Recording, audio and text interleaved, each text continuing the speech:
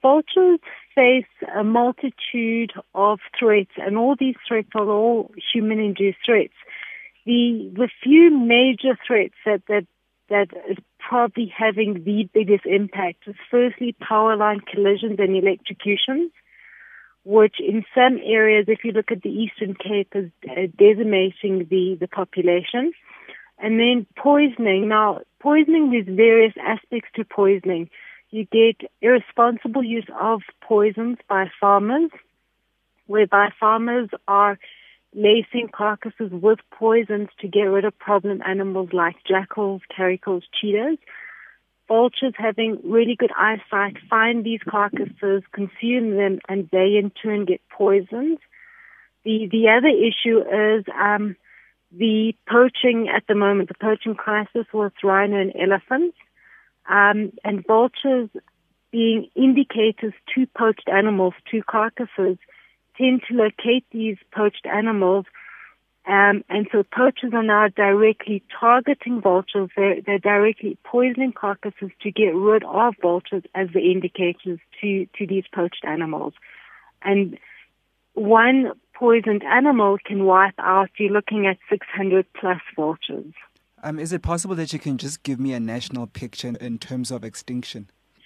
Sure. Look, last year alone, 2013, you're looking at about 2,500 vultures that were poisoned, and that's what we know of. So when we're talking about poisoning, you don't only find the vulture, you don't always find the vultures, those again, as I said, are only the birds that are found. So you're probably looking at, I know they say 2020, they think the rhinos will be extinct. I think probably a lot sooner. I can't give you an exact date because we haven't done the modeling, but probably maybe 2018 or something if poaching continues at this rate. Vultures, specifically the African whiteback vulture, lappet-faced vultures, maybe hooded vultures will become extinct.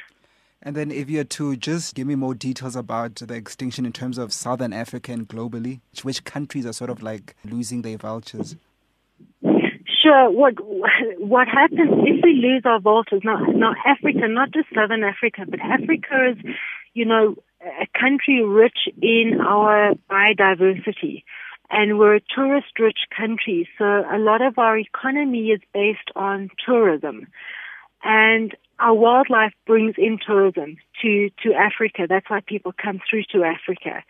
Now, vultures help keep our wildlife, our environment healthy. They keep the wildlife free of diseases.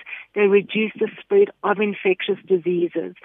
Take vultures out of the ecosystem, your wildlife will be directly affected from infectious diseases. So there will be a reduction in our broad wildlife, your mammals, your predators, so broadly it will be affected. And then if you look at your rural communities as well, that you have livestock, and often this livestock is people's bread and butter.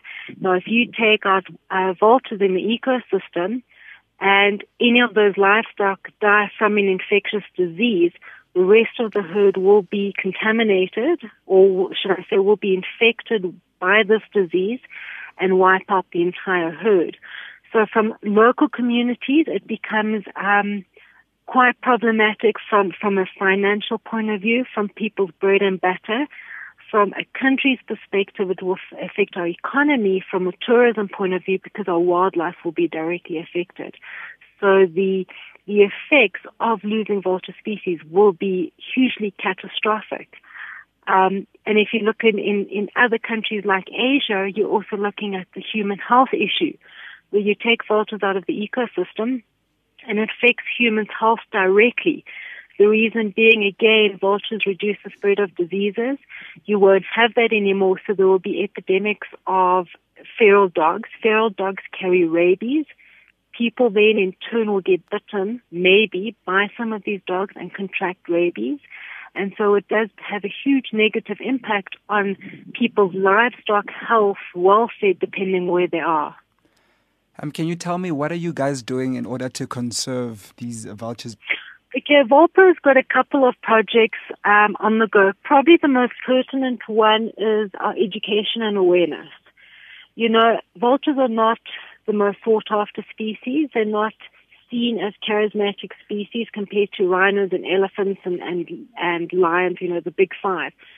So we have a program in place to firstly change people's attitudes and perceptions about vultures, try and get people to like the species, to appreciate them, because nobody is going to protect the species that they don't like. We also have monitoring programs in place, so we're looking at the health status of vulture species, so we can start looking at trends. At specific breeding sites, there are different threats that affect these breeding sites, so we try and mitigate these threats, whether it be power line issues or holding farmer workshops to try and change the way people, or farmers, should I say, use poisons. We also have a captive breeding program of cave vultures, the only captive breeding program of the species globally, and that is to look at supplementation and reintroduction programs of the species. And also we do a lot of research with the University of Pretoria looking at the tracking of the birds.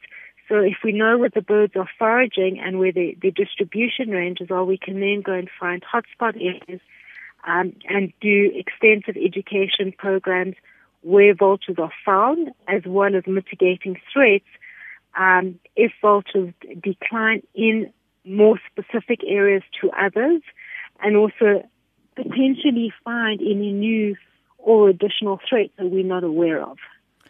Kerri, where did your love for vultures start?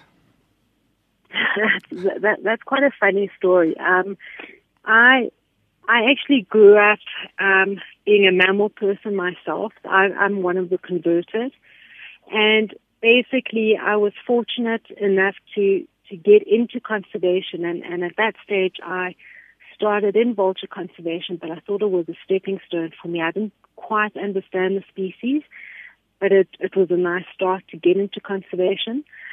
At 2 years after I started in vulture conservation, I had an opportunity to hand raise my first vulture named Percy.